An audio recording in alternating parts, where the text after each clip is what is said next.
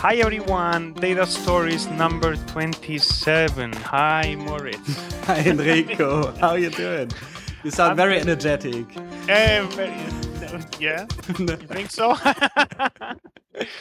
Well, I go with the weather. The weather is not that good today. Yeah, I know what you mean. Yeah. Hey, it's been a long time, man. Yeah. Since our last episode. That's true. Yeah. How was your September? Good. Busy, but good. I'm excited. Semester has started? Semester started. I have a few students working with me, and it's fun. It's lots of fun. Just yesterday, I gave a very interesting exercise in class where I asked my students to sketch visualizations by hand, and I gave them actually a data set and a few questions coming from a research paper. And after they provided their solutions, I showed them the solution from the researchers. Okay, the original graphic. The original graphics, and that was fun. Uh-huh. Yeah, my students are good. Actually, I'm surprised. Did they do better than the original researchers? Hopefully. I don't think they did better, but there were very interesting and stimulating discussions. So this kind of stuff, it's always good to. I mean, sometimes I have the feeling that I'm learning myself more than what I teach them. And it's fun. It's a lot of fun. Cool. Yeah. Yeah, I was also just teaching. So I went back to my old university to teach the cognitive science students. Wow. Some database. Yeah, that was really good. Yeah. Back to the mothership. Exactly. Yeah. Spend a day talking about rainbow color scales, roughly, because they always have the fMRI data and also the machine learning people. They always have these magic carpets, these error landscapes, and it's always rainbows. And so I think we spent a whole day just discussing these. Did you check this? Have you seen this very nice series from the guy from NASA? It's fantastic. That's the color series. We should link that. It's really great. I love that one. Absolutely. I love it. Yeah. Well, anyway, we have another fantastic guest today. It's my pleasure to introduce Kate Crawford here today. Hi, Kate. Hi, guys. How are you going? We are doing great. So we invited Kate because we wanted to talk about big data criticism or skepticism. And she's one of the leading figures out there talking about big data and what are the limitations and what kind of big question we should also ask on top of big data, right? So everyone seems to be super excited. Everything seems to be super, super good. But of course, there are also some weird aspects and maybe limitations and maybe too much hype around it, right? So we invited her because she's really prominent. So she has a paper out titled Critical Questions for Big Data. She's been invited in a number of different places. I think you've been at Strata last year or this year, right? Yeah. Yeah. And another interesting article in the Harvard Business Review, The Hidden Biases in Big Data, and so on. She also has lots of jobs. She's principal researcher at Microsoft Research, visiting professor at MIT, senior fellow at Information Law Institute at NYU, here where I am, and associate professor at the University of New South Wales. Wow, Kate, how can you manage that? Very busy, and I spend a lot of time on planes. So we normally ask our guests to introduce themselves. Can you tell us a little bit more about your background, how you got here to the point of how did you get interested in big data and all the rest? Oh, yeah, it's a long story. Once upon a time, in a land far, far away. So I'm a professor, and I've been a professor for over a decade now. Gosh, it's actually 12 years. And I was originally based in Australia, and I was heading up my own research institute at the University of New South Wales, working with Catherine Lumby, who's a media researcher there. And I had been researching a lot of issues to do with how the internet can be thought of as both social and cultural technology. And I've been doing that for a long time, and seeing the emergence of social media in the early days struck me as being very interesting. So I took that very seriously at a time when people weren't necessarily taking things like Facebook and Twitter seriously. And I found an enormous amount of potential and also a lot of questions around how social media was going to transform particular kinds of engagements and communication. And as that grew, I connected with a whole lot of other researchers internationally who were also interested in these kinds of spaces, including Dana Boyd, who was based at Microsoft Research. And she invited me over here as a visiting professor, so I spent some time collaborating with her here, which is where we wrote our first paper together, which was the 6 provocations for big data. That was back in 2011, which was a paper that we gave at the Oxford Internet Institute for their 10th anniversary. And then we started doing more and more research, and have published papers since, including the critical questions paper that you mentioned. Yes. And they invited me to come over here and to stay. And so in addition to being at Microsoft Research, I'm also a professor over at MIT in the Center for Civic Media, working with Ethan Zuckerman and others, which is a fantastic group of people as well. And in terms of what draws me to some of these big data questions, I think it's the shift that happened really just in the last 5 years in terms of the kinds of human life that are now quantifiable, the kinds of data that we can scrape and that we can study and analyze that represent the social graph, that represent the way we communicate with people, that represent our tastes and our preferences and the way that we see the world. That's a pretty extraordinary shift. That's a different way of visualizing human interaction and human communication. And it also has a lot of flow-on effects and a lot of serious questions, as well as an enormous amount of potential. I have also been doing a lot of work in crisis informatics, looking at how the way people communicate changes during a crisis event. And that's also been absolutely extraordinary to see how much of that we can now gather and analyze from a sort of a data perspective. So through these kinds of engagements, I became somebody who was both doing big data studies, as they're loosely called. We can talk about that term and whether or not that is a good term or not. I have my own issues with that term, but it seems to have become the shorthand. So while I'm also doing these studies, I've been seeing a set of recurring problems. And I started to notice these problems, and I started to write about them and started to talk to other researchers about them. And we all realized that there were these patterns that weren't being talked about publicly, problems in the way that these kinds of data sets are being used. Some of those problems were essentially methodological. Some were epistemological. They're about how they understand knowledge. Some were ethical. It's like, should we be using these data sets the way that we use them? So these are the questions that are really driving my research at the moment. Oh, that's really interesting. I actually didn't realize that your questions came from your own practice. I mean, that's really interesting. One question: what did you study originally, or what was your PhD in, or what's your background from that end? Yeah, well, I have degrees in law and in philosophy, and my PhD is in critical media studies. Nice. Yeah, that's a perfect combination. Yeah. So before we talk about let's say the critical view, can we maybe sketch first what is like a data optimistic view or data positivistic view? Like, I mean, we all we all work a lot with data, and we're all surrounded by data, and we find it very exciting. And just this article came back to my mind by Chris Anderson in 2008.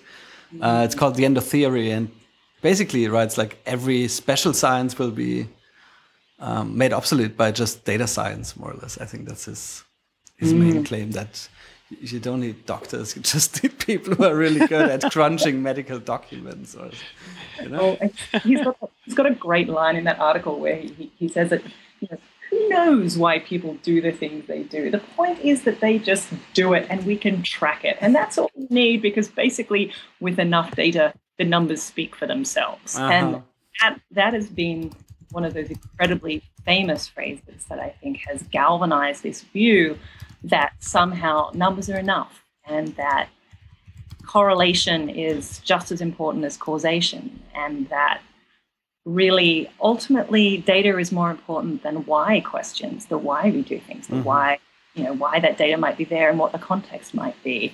And I guess I ascribe those kinds of perspectives under the title of like big data fundamentalism. It's something like a religion, yeah. It's like a religion. It's like the articles of faith. Is that more data is better always, and that the bigger the data, the closer to objective truth you become. So I think that kind of fundamentalism is very much in its absolute zenith at the moment. It's at its height, and people are very excited about data cracking all of the great problems that we face, from climate change through to improving health systems, through to simply understanding why people do what they do. And I think there's a lot of questions that we need to ask about that enthusiasm. The enthusiasm is great, don't get me wrong. I mean, the reason I work in the lab that I work in, which I sit next to people who are experts in machine learning. I sit next to people who are doing extraordinary work in algorithmic game theory. I talk to people who are, in theoretical physics. And the reason why a lab like this is so extraordinary is that we can talk about the strengths and weaknesses of the absolutely cutting edge emerging science in this field. And there are serious limitations. So thinking about those limitations along with the hype, I think is actually really important, because that's where we're going to produce better data research and ultimately better big data science. So what are the main problems you see at the moment? Interesting. How many hours we have? Exactly. Seriously, look, I'll just give you three that I think have been animating a lot of my thoughts and a lot of the papers and talks that I've been giving recently. So Kate, before you go through these examples, through these items, I'm just curious about, are the ones that you're going to mention those that come from your own practice originally? What you said at the beginning, that you basically start discovering that there were problems while you were doing basically big data analysis? I think that is certainly the basis of the first issue, which is I was just curious about that.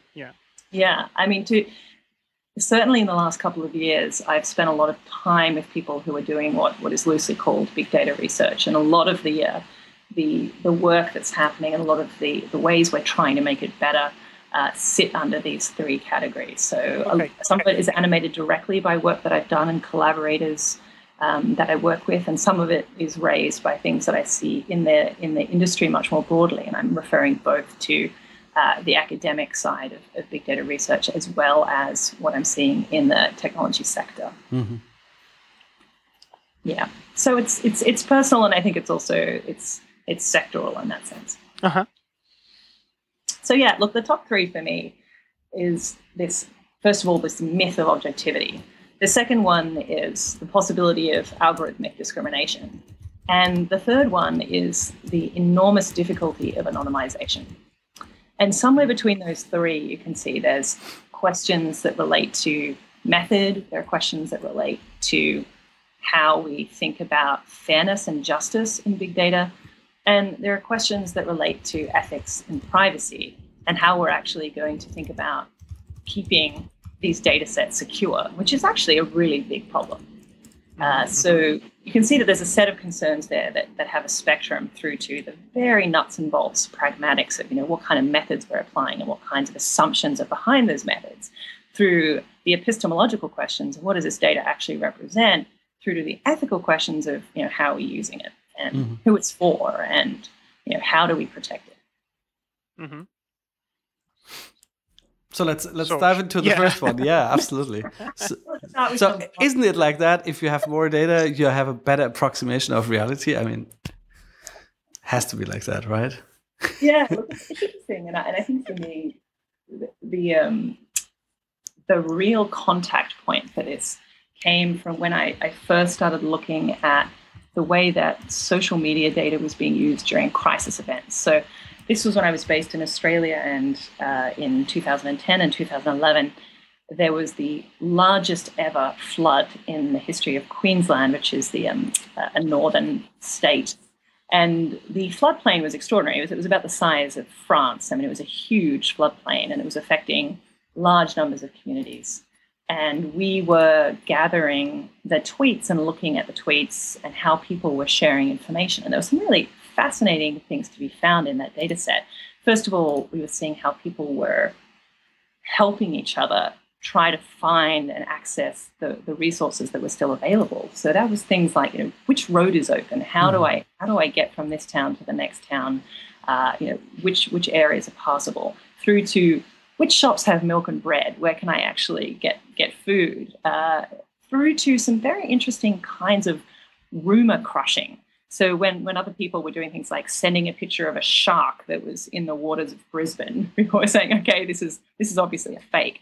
So all of these kinds of engagements are happening on Twitter in really interesting ways.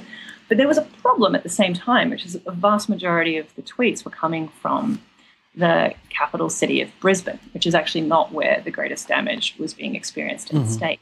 So even though the Twitter data, you have an enormous number of tweets about what's happening during the floods, they have an inherent skew or inherent bias that leads towards this kind of urban privileged experience of this event, and certainly not the event at its most extreme. Yeah. And this is important to recognize because, of course, crisis informatics uses a lot of social media data. It's a growing and important field, I would say. So thinking about what that data can tell us, because it can tell us some very useful and productive things, and what it can't tell us is, I think, an important academic task right now. Yeah, and I'm aware of a few studies that look at like typical demographics for, the typical platforms. Like for Twitter, we know, I don't know, it's more people in the cities and more males than in the population and so on. The question is, how do you deal with that? Like, are you aware of ways of sort of counterbalancing this bias, or should we just use certain data sets not in certain ways? Like, what's the best way out of that? I think there are two ways out of it. One way that people like to talk about is sampling. Do we have a study that's representative? And I actually think that's extremely difficult to do, partly because of the fact that services like Twitter still have quite a small user base in terms of overall population of any particular country that you might like to point to. Right. And it skews young, it skews white, it skews more affluent. And these are difficult things to try and offset.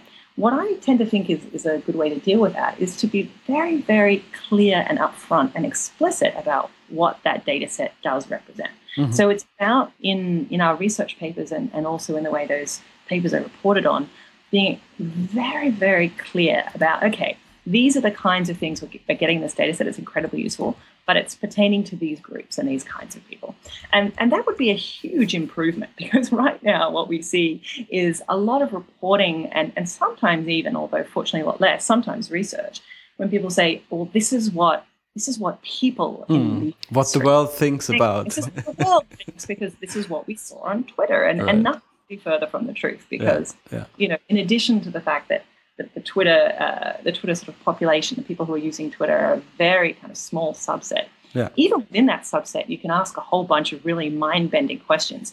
One of those mind-bending questions is, what percentage of that data is bots? Because we know that there are millions of bot accounts on Twitter, and they're all sending messages, and those messages are all getting to these data sets. And I speak to research scientists about this all the time. It's actually very difficult to extract those messages from your Twitter data set. So therefore, how do we even know what percentage of that data is human and what percentage is non-human, right? So that actually raises a whole lot of really interesting questions. I don't know if you saw that amazing sentiment study that came out recently that said, looking at Twitter, we can see that people are saddest on Thursday nights. I looked at that and I thought, well, does that also mean bots are saddest on Thursday? Right, yeah.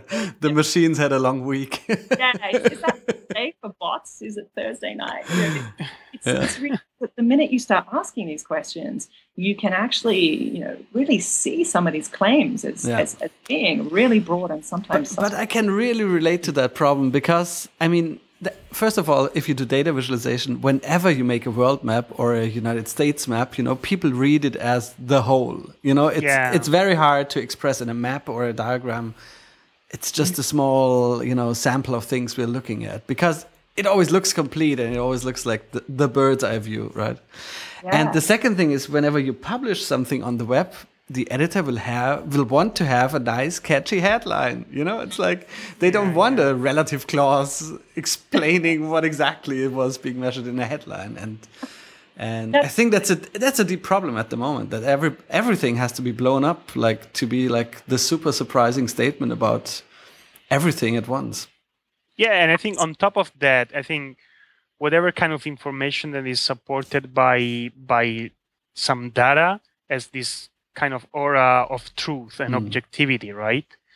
And I think that's another problem. I think people are more persuaded when you show hard numbers to them, but we know that having numbers doesn't really mean that this is the truth, right? So that's a big issue here as well. Well, Enrico, that's exactly right. You said it brilliantly. That is absolutely the problem of this myth of objectivity. And once you times that kind of underlying perception that somehow numbers equal truth, you times that by a factor of n until we get to big data, then you can see how easy it becomes to just feel like, well, if it's big data, it's obviously truth, because you have a very large number or a very large data set attached to it, right?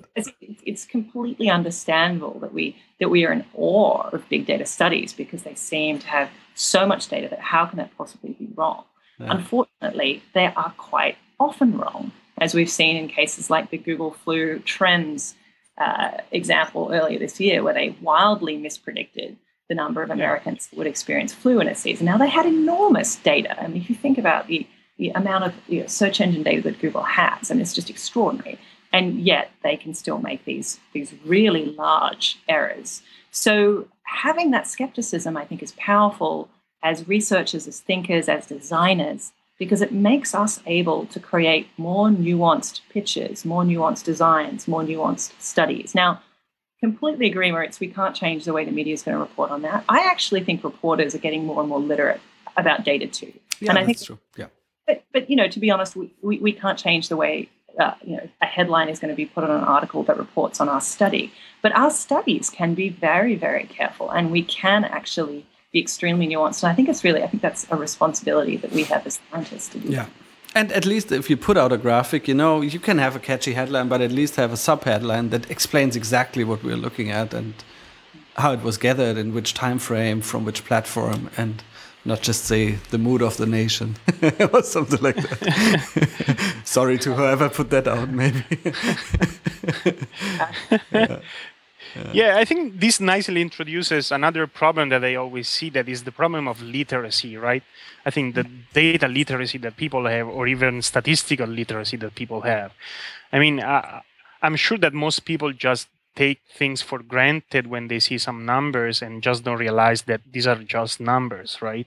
We are not even, I think to some extent, we are not even trained at school to criticize numbers, because numbers are assumed to be the truth, right? And we are taught that science is the objective truth, which is actually not totally true in my view of the world. I mean, even removing all the biases we've been talking about, all the sampling problems, not necessarily a scientific experiment tells the truth, right? It's just one single experiment. And if you look at how science progresses, you make progress only when you have a series of positive results, right? And even then, it's a very long and complicated process. I think that's right. And I think it's actually fascinating to me to look at the history of this concept of objectivity. There's a beautiful book about objectivity written by Lorraine Daston and Peter Galison, which looks at how recent the idea of objectivity is in science. It really isn't a very old idea. This idea that we could actually be completely objective is far more recent than you might imagine. And it comes hand in hand with a set of technologies like the camera and like the microscope, where we started to say that these kinds of instruments allow us to remove the human and produce this kind of mechanical objectivity. And what's so interesting about that is as new tools emerge in history, science responds, and it becomes connected to how science depicts objectivity. And with what's now being called the computational turn, this turn to the capacity to have very large computations and very large data sets, that is a tool as well that is starting to shift our idea of what good science looks like and what objectivity looks like. And that's actually a radical shift in what research is and how we understand truth. And this is why epistemology is really at the heart of this. It's about how we understand the very definition of knowledge. And as part of this computational turn, we're starting to see big data as being how we get to that sort of next level of knowledge and reflection. And I think it certainly can be a very powerful tool. But to recognize the limits of that tool is going to be essential, or we're going to make a lot of mistakes. Good point. I was actually thinking, so when you, just going back to one of the things that you were saying before about asking the right questions where you are confronted with a new data set, I'm sure many of us, including myself, have been going through some new data sets without even asking myself what kind of biases are there, right? So do you know if there is any source of somewhere that actually tells you, look, if you have a new data set in front of you, you should at least ask yourself this kind of questions? That would be a kind of like a cookbook or like a checklist, I don't know, whatever, like a checklist. Bias kind checklist, of like you have a new data set. First thing to do is this, and this, right? I would love to have something like that.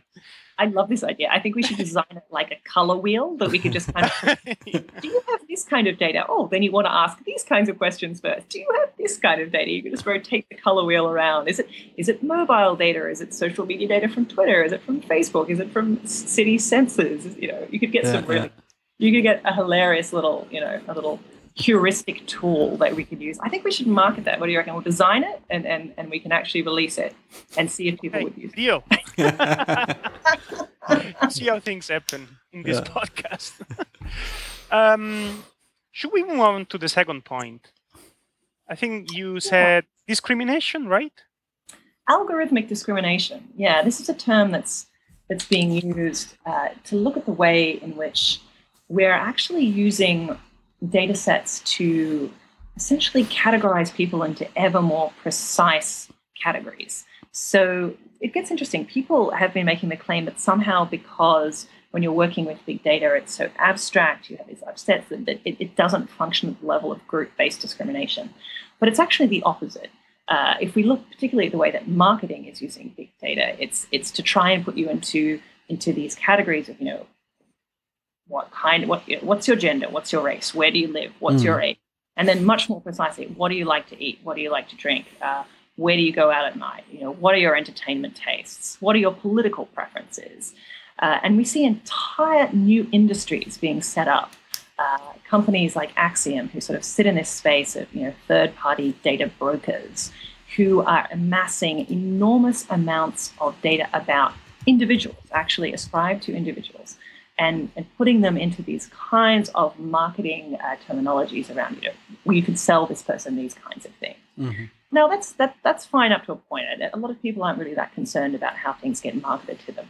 But it's interesting if you put this into a different kind of historical context. So we could go back to American history, and you could see where we saw the emergence of redlining, where people who are living in traditionally African-American poor communities were not being offered credit loans and banking loans. Yeah. And this was a serious enough form of discrimination that we saw federal legislation being passed to prevent it. But what's interesting now is that we still have that legislation. Redlining is still illegal in the offline world. But online, if you choose to show your ad for a particular type of credit offer only to this particular type of who has these characteristics, who has this kind of a bank balance, and makes them very attractive to banks, you can actually be very precise in determining who will see that. And perhaps somebody who really, really needs that credit offer or really needs that loan will never even see that it exists. Right. And I mean, Facebook, the whole advertising on Facebook is exactly that principle. And everybody loves it because it's so targeted. And although I don't know if this works for you, but I mean, for me, my Facebook ads are really untargeted. I mean, I can't tell you how far away they are. No, the trick is just to behave so erratically that you don't fit into any category. That had to be a game, actually. Like to a sense, so maybe that was to it.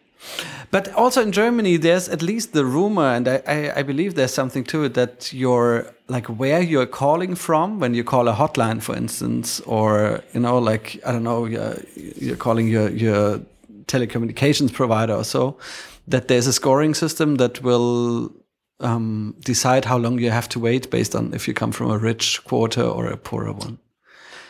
Wow. Yeah, because Really? I mean, yeah, in the end, you want to like comfort the richer clients because they will pay more in the end, and so you make sure they receive better support. And it's sort of it's a rumor, but a one that it seems to be quite well founded. One question I have then is, under the current legislations that we have in our countries, do the existing legislation prevent doing that or not? I mean, No. Sorry, Kate? Say it again. No. Certainly not in the US. Okay. There are some. It's interesting to see what's happening in the UK and in parts of Europe, but certainly in the US, no. This is absolutely very common. And what's so interesting too is when you start to think about this in the health space. So health data has often been highly regulated. It's been seen as something that, and I think rightly so, should be really protected, and we should have a whole lot of protections for consumers around their health data. But in the US, we have HIPAA, which is the act that essentially is there to govern health data. But if you get sick, for example, what's the first thing you do? Well, you're probably going to open up a search engine. You're probably going to type in your symptoms and see, how serious it is, or what should I take? All of that data. I no longer do that. Sorry for interrupting you. I get so paranoid. Too scary. I mean, you get so paranoid about that. I mean, it's crazy. Sorry for interrupting. But I'm with you, but I still do it, even though I know that I do it and I kick myself because, of course, you read this. Yeah, it's so tempting. Yeah.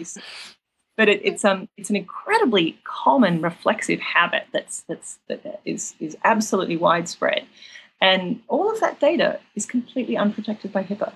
There's nothing that protects you there. Say, for example, you buy an ebook about cancer survival, or you like a page for a disease foundation on Facebook.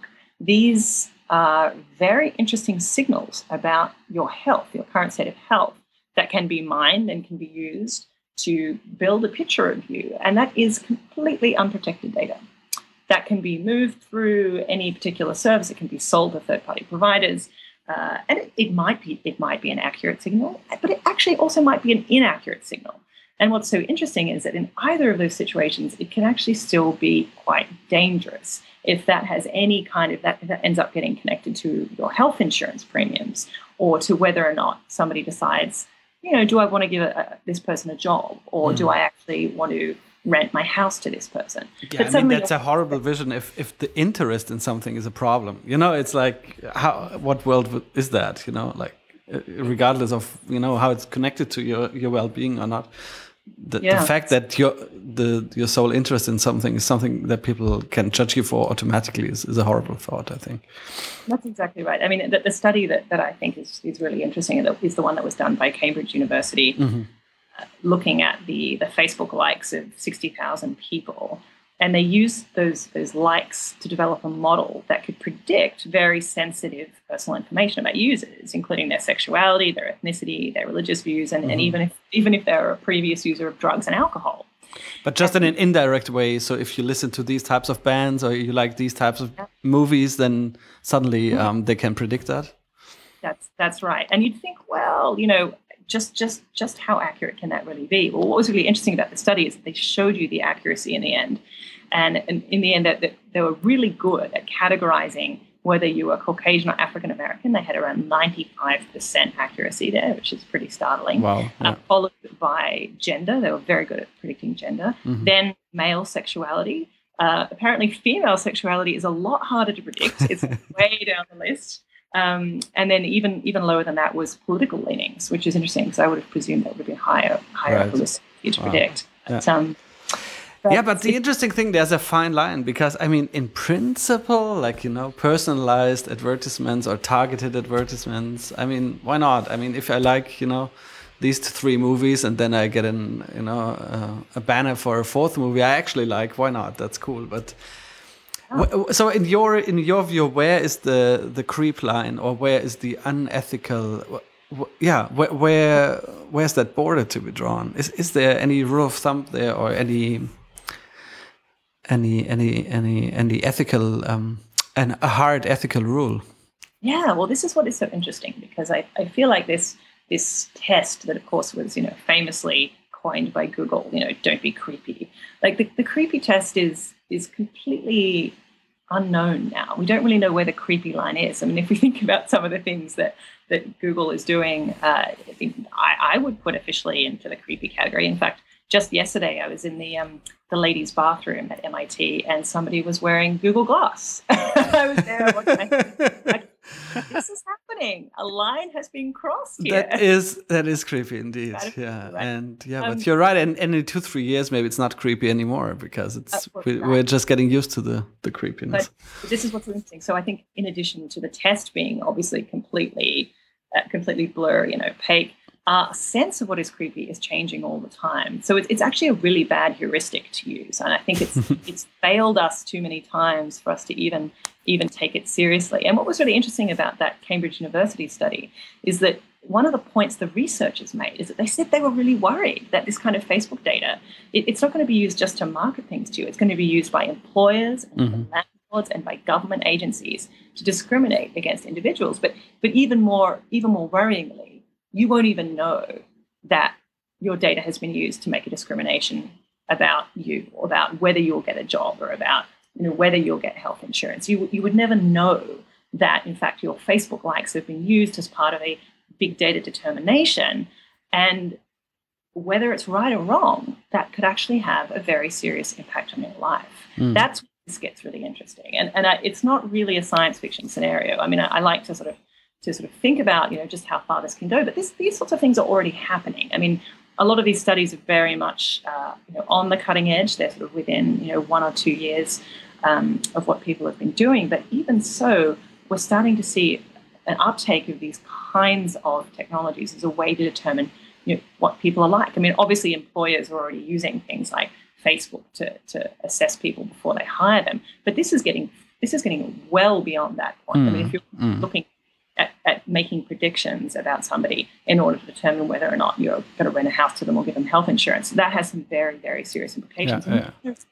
We have no way to actually moderate that. I mean, we always extrapolate, I think, from incomplete information, right? So I don't know. So you want to employ somebody, you talk to them like for half an hour and you read their CV. So you would always also look at their clothes and see, like, how they shake your hand, and that's what we do. Yep. And I think that's a really good example, because you get to participate in that. You get to exactly. At least you have a chance, like to make a difference. Sign CV, But this is a situation where you will not even know, and those kinds of predictive modeling processes. In some cases, I actually think predictive modeling is actually really primitive. In some cases, where it's really not that great yet. So you've got this very coarse-grained data, which has been used in ways that sometimes can be quite accurate, sometimes it isn't. And you're not even aware that it's part of the mix. So that's what I think is the ethical question that we need to ask. So what do we demand? Like that, for instance, if there's like a company using that data, should they be? So if they have some, let's say a credit company like a bank, do they have to open up the black box of the algorithm and specify exactly which attributes they use? Would that be a solution? I think not. And this is where it gets really interesting, because, of course, at the level of the algorithm, in many cases, even the designers of the algorithm can't tell you how it's working. Yeah. That's so interesting. I mean, if you talk to people at Amazon, if you talk to people at Google, if you talk to people at Microsoft, they can, they will tell you that there are so many algorithms and they're doing a whole lot of things that are by no means easy to point to. But what I think we can do is we can go further down the chain, and we can look a lot closer to when a decision is being made. So if a bank decides to change your credit rating, we already have regulation to allow you to see how that credit rating functions. Imagine applying that to big data. Imagine if you're going for a job and you have the right to ask, have there been, is there a sort of a big data component to the hiring? Can I see my file? And that could be something that you could say, yep, we've hired this company. This is what they've told us about you. Feel free to correct any of this if it's incorrect. That isn't that far away from being possible. That is something that we could actually see as being part of a due process structure. I think at the level of the algorithm, at the level of the data generation, it's too hard. I think at the level of collection, it's almost impossible. Yeah, right. You would probably need a PhD in machine learning just to understand what algorithm they actually used. Yeah. Yeah, but I think when decisions are getting made, we can look at the point of determination and say, what can we do at that stage? Yeah, it's a great point. Yeah. And again, this chance to sort of interact with a real human and put things straight. I think this whole that a machine makes a decision that changes your life is just not right. And I actually know because so we were buying a house 2 years ago, and so I was exactly in the situation that a few banks would just turn me down without even talking to me, just because I don't fit in some category. So, and it's really upsetting. I can report personally. It is, and I think I mean banks have been doing what we call loosely big data for a long time. Like in many ways, the people where I locate the prehistory of big data is with the financial sector, and it's with intelligence, it's with organizations like the NSA, and it's actually with climate data as well. I mean these areas where very large data sets have been collected over a long period of time and have been analyzed for particular purposes. But we're seeing whole new sectors start to do very similar sorts of things, those sorts of determinations about somebody that banks have been doing for decades. So banks are regulated sometimes in terms of those processes, and at least we have the capacity to have some visibility into things like credit scores. But that's not the case in all of these new industries, and that's what's more concerning to me. So shall we move on to the last point? Yeah, I was just enjoying the pause. Yeah. So the third one was anonymity. So anonymity is really interesting because we have entire sort of fields of expertise of people who are working on both how to anonymize data and then how to re-identify people from anonymous data sets. And it's actually extremely difficult. And back in the 1930s, one of the founders of forensic science, a man called Edmund Locard, wanted to find out how many points on a fingerprint would be required to identify an individual. And he discovered that, in fact, it was 12 points. Mm-hmm. You could take 12 points of someone's thumbprint. You could pretty accurately identify that individual. What we found out from a very interesting study this year is how many points of spatiotemporal data we need from an anonymous cell phone set to identify an individual. So those spatiotemporal points of, where are you standing and making a call? Like, where are you in place and what time of day is it? So have a guess how many of those spatiotemporal points you need to uniquely identify an individual. I think we both know the study. This is what's so amazing, that if it's only 4, which now we know that it is, you want to get 95% of individuals, actually identified from a data set. That's pretty extraordinary. I mean, it's so low, the number. Yeah, it's horribly low. I mean, it couldn't be lower. It's like 2 or 3 is like basically impossible, and 4 is like yeah. Well, yeah, it's interesting. They found that if you went lower, if you sort of went to 2 or 3, you could get 50%. Oh wow! So actually, you can go lower and still have you don't get the 95% accuracy, but you can still identify a lot of people. Right. So that study that came out in Nature is extremely important because it tells us a couple of things. It tells us how important metadata is. It also shows us that the way that we walk through cities, the paths that we make are unique, that we're highly identifiable, and that we're creatures of habit. There aren't that many people who live in your house and work in your workplace and take the same paths between those two places. And that's something really fascinating and I think quite lovely. But it's frightening when you think about how identifiable that makes us. Yeah. And the same happens when you bring 2 data sets together. So it's very hard to maybe identify somebody from their music taste, but if you also know about their food taste, suddenly, it becomes a unique combination or something like this. But it's interesting. Oh, no, please. I'm just wondering, does this mean that any given company, once they get these 4 data points, they are able to identify you, or what? I just want to understand. I understand exactly what's the implication of that. What's the meaning? Yeah, I mean, it's interesting because I think that the study is very narrowly defined, and they were very particular about how it was done. It was using 1.5 million people's cell phone records in an unnamed European country, and they had this data set. It was an anonymous data set, and they wanted to see how, if you had these spatiotemporal points, how many you needed to actually identify individuals in that set.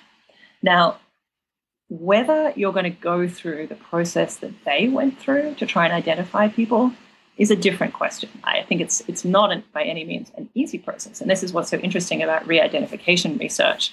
It's not like you can just press a button and easily identify people from an anonymous data set.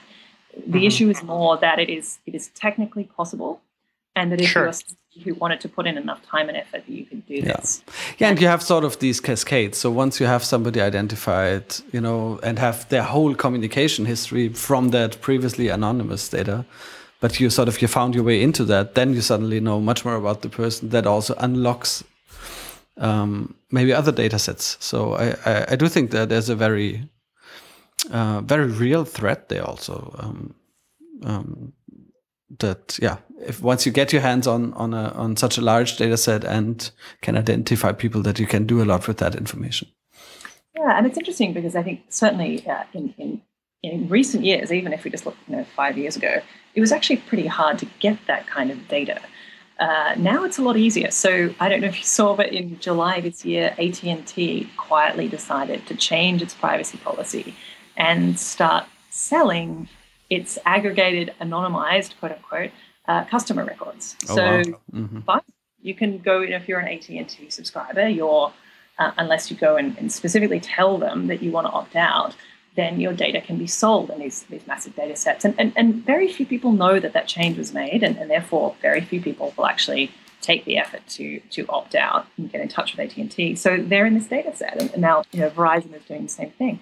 So it's interesting, to think about the fact that these data sets are becoming public. Now, obviously, they cost money, so they're not free, but they're going to organizations that have a vested interest in knowing a lot about who those individuals might be. And now they have that data. So that raises interesting questions. Now, by no means am I kind of, thinking that we can roll that back. That's something that those companies can choose to do.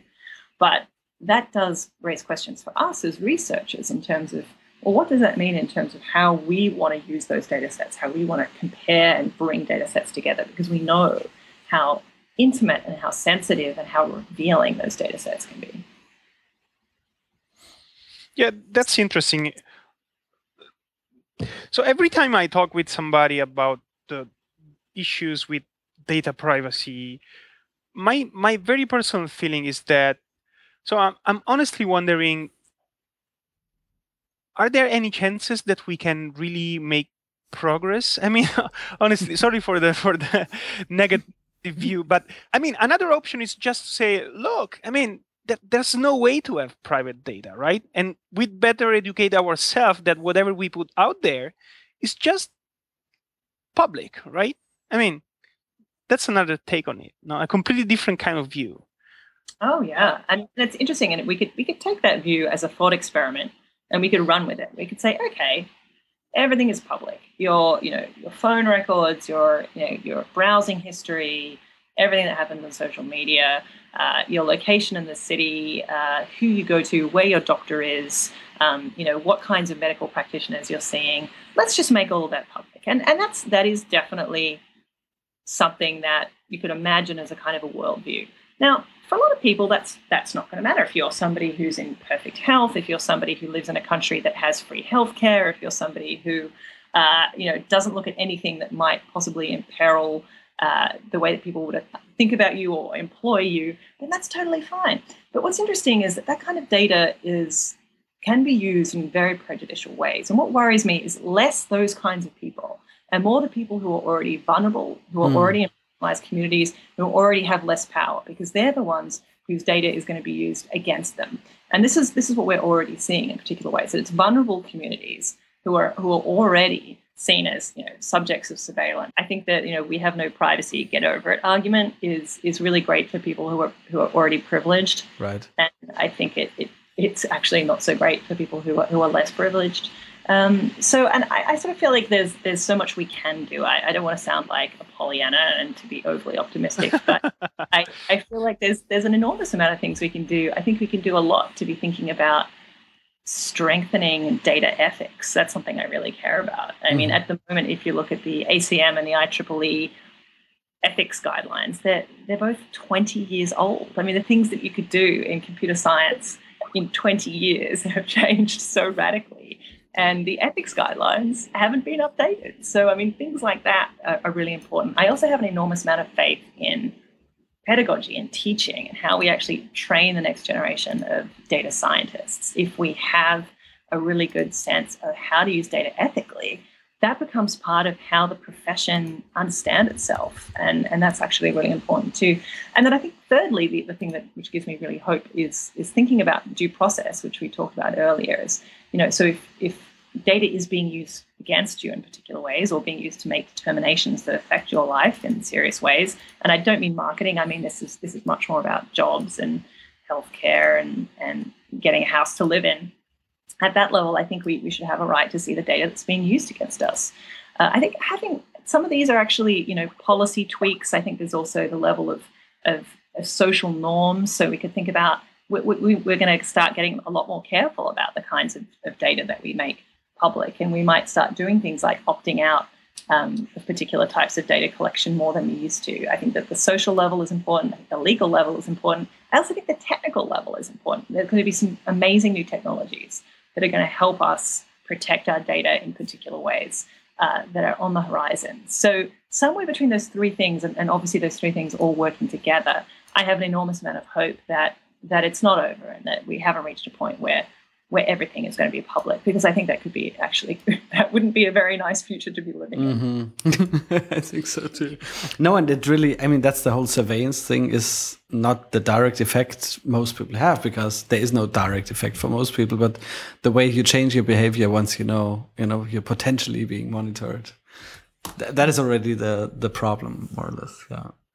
Yeah. And I mean, many of our listeners are working with data, and I think one big takeaway is also to always look one step beyond that data set you just have in your hands, and just think about, like, okay, given that data set, what is the rest? So what is exactly the part I'm missing out on because I'm just looking at that one piece? Like, is there like a wider data set I could relate to, or at least check my data against, like if it has the same distributions and demographics, or if I'm missing out on a certain part of the population. So I think it's often just a mental thing that you think of that possibility at all, that your data might be incomplete. Yeah. I think that could be part of the color wheel too, right? Exactly. Yeah. Make one more step out of the box. Now another one. Who in this data set might be, could be seriously disadvantaged or, damaged if you release this kind of thing. I mean, there are a whole lot of really useful questions that we need to ask ourselves as people who make and design data systems. I mean, it's an extraordinary job, and it's an extraordinary capacity, and the stuff that we can do with data is extremely exciting. But we also have these questions that we need to ask ourselves. And it's funny, there was a symposium at Harvard recently with re-identification researchers. So these are people on the cutting edge of computer science who are looking at data sets and saying, right, if I want to try and look at this in such a way that I could re-identify individuals, how would I do it? And it's an entire research field. But what was really interesting is that people in that field are now starting to ask questions like, I've discovered this huge vulnerability. Should I publish it? Because it's going into the hands of people who are going to be using this for reasons that are really, really suspect. Is that worth me just adding another paper on my CV? So it's interesting that those conversations are happening right now, because people know that, well, in some cases you can't put the genie back in the bottle. I mean, once we've found ways to identify people, that's going to have ramifications. And that's a pretty extreme example, but I think in even the kind of everyday examples that we might have in working with different kinds of data sets, you could just ask a question of, right, well, so what are the implications of this once it's out? And some of the time, that might mean that you don't necessarily release that technology, or you don't necessarily make that data set public, or you have some kinds of ways of thinking about who's going to be implicated in that data. These are actually really good questions to be asking. Not everything has to be released. Not everything should be made public. Yeah. Yeah, I think related to that, people working in data visualization or similar fields, we have a kind of bias towards data rather than problems. I've observed this kind of problem many times. I mean, our work starts with, oh, I got some data. Let's work on Let's see that, what we can right? do with that. Yeah. But if you think about how good good science first and good analytics works, everything starts from a good question, right? And then you ask yourself, what's the best way to answer this question? How can I get the data that I need to answer this question? And then there is a very long process working with the data itself, trying to gather either try to see if there is any data out there that can be helpful for your question or generate the data on your own, right?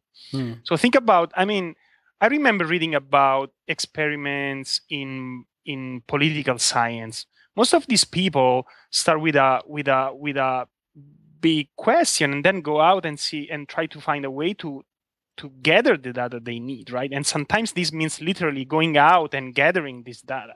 And once you do that, it means that you are part of the process of creating the data itself. And this is so much more powerful. And then you're much more sensitive to that, or you're aware of the decisions you made on the way to end up with that specific data set. Absolutely. Absolutely. I think that's an excellent point. That's actually something that comes up a lot in our research lab is thinking about how do we ask the right questions, because that's actually where the most interesting work happens. It's not just here's a data set, how do I make it look pretty, or here's a data set, what are some things I can pull out of it? It's, what is a question that hasn't been asked in this way? What's something that we can show with data that really does answer something that's significant? And I think that's also something to do with data science starting to get more interesting. It's getting to a point where it's maturing beyond the kind of really, really early stages where it's like, oh, look, we've got all this data. Isn't it exciting? Yeah, well, so what? But what question are you asking with this data? That's a really good sign that we're getting to that point. And I find that pretty inspiring because, we're getting past that little shiny new toy stage. And that means that there's going to be a lot of really interesting work done with data in the next few years, and that's the stuff that I think excites all of us, because that's why we're doing it. But this issue of having the right research question is absolutely paramount. And that's really what it's about. That's the value of what you're doing. Yeah, and the other thing that really, for me now in the conversation, really stood out is this. That we all need to work on our sense of data ethics and what is a good way of treating data and asking other people how exactly they worked with the data and to make that a societal thing. Because, regulations are very difficult in that area. Algorithms are black boxes. So, we have to sort of make sure things are going in the right way. Yeah, and it's interesting because this isn't new. We can look to, the 20th century to see when fields went through this. There was the emergence of medical ethics, which came from, a whole lot of really awful things happening and people realizing that this is completely unacceptable. We need to have some very, very clear guidelines around how medical testing is done. Very similar things have happened in the space of anthropology. Like anthropology is developed over a very long time. Codes of, what constitutes ethical ethnographic practice, right. And that's something which is a key part of the methodology of the field. And you would not, do incredibly unethical things like, saying, well, I'm just going to spy on this person and I'm going to write a research paper about them, and then vastly overgeneralize. Yeah, that's another big issue, actually. Yeah, no, it's true, but we are sort of falling back into amateur stages there, but. Again, also because many people working with the data don't have that type of humanities background or are not even aware that this type of standards exist, right? Is there like a society or a lobby for, data ethics? Like, is it like a club of data ethicists? I'd be interested to meet them. Maybe they're a secret society. That's kind of happening from. It should be happening from the organizations that represent us. So if it's the computer science it's a computer scientist, then it's ACM, it's engineers, and it's the IEEE. I mean, I think those institutional bodies actually have a lot of power in saying what's acceptable and what's not. I also think, at the level of things like journals, like if this is said to be really shoddy data research that are doing things where you really haven't thought about the ethics, and that shouldn't be published. I mean, this is exactly what happened in the medical field. If you were doing testing on kids about whether this particular vaccine worked, and you weren't telling them that this was, what you were actually giving them, that would be profoundly unethical, and it would not be published, and that would not be seen to be something that was okay. So I think because this is kind of a new space, this big data science is new. We're still at the stage of having these discussions about, well, what would constitute unethical practice? And we need to have those conversations soon, because a lot of stuff is happening that raises very serious questions and could have serious ramifications. And we don't really have those ethical paradigms in place yet, but I think we really need to, and I think the time pressure is on. Absolutely, yeah. Do you think we can actually try to learn something from how these things have been solved in the past, like as in the medical domain, as you just mentioned? I think so. I think that's absolutely where we begin. I think we can look to, hopefully we can actually learn those lessons without going through the disasters, because in many cases what really instituted firm policies around ethics came from profoundly unethical practices, which turned into terrible disasters. You mean like the NSA spying on everybody? Yeah, I mean, in Germany, at least, this has sort of totally changed the conversation. I mean, so before it was more like a luxury problem, and I think now it's becoming something that where everybody feels is he or she is somehow affected off, I think. It's funny that you say that. We've been having conversations about, whether that could be one of the long-term impacts of Snowden releasing those documents. I think so. And that would be fantastic. I mean, that would be such an important thing to have done, that suddenly we can start to say, okay, this affects everybody. Now we have to think about what ethical data use looks like. Yeah. Fantastic. Enrico, you have more questions? Or Kate, do you want to have a final plaidoyer? I think. Yeah. I wanted to ask Kate. So before we conclude, tell us something super positive about big data. Oh, come on. Tell us a big data joke. A big data joke, or... So 2 algorithms walk into a car. Yeah. And they order the beers for each other. They say, if you like that... I mean, I'm totally sure that you are at least as enthusiastic as we are about what are the opportunities of big data as well, right? I'm sure. So, absolutely. I mean, I wouldn't be where I am working at Microsoft Research and at MIT if I didn't think that this was absolutely where there is so much exciting potential. Absolutely. But I'm just as inspired about getting these questions around ethics and due process right. I mean, that's just as sexy to me and just as exciting to me as the data and what we can do with the data. And we need those just as much. I mean, I don't see those things as being downers. I see them as actually being exciting intellectual challenges.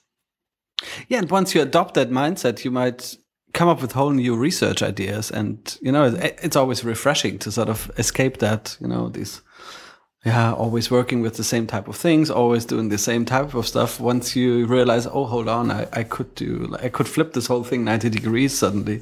That's, if you're a researcher or a scientist, that's always exciting. Or also if you're a data analyst, right?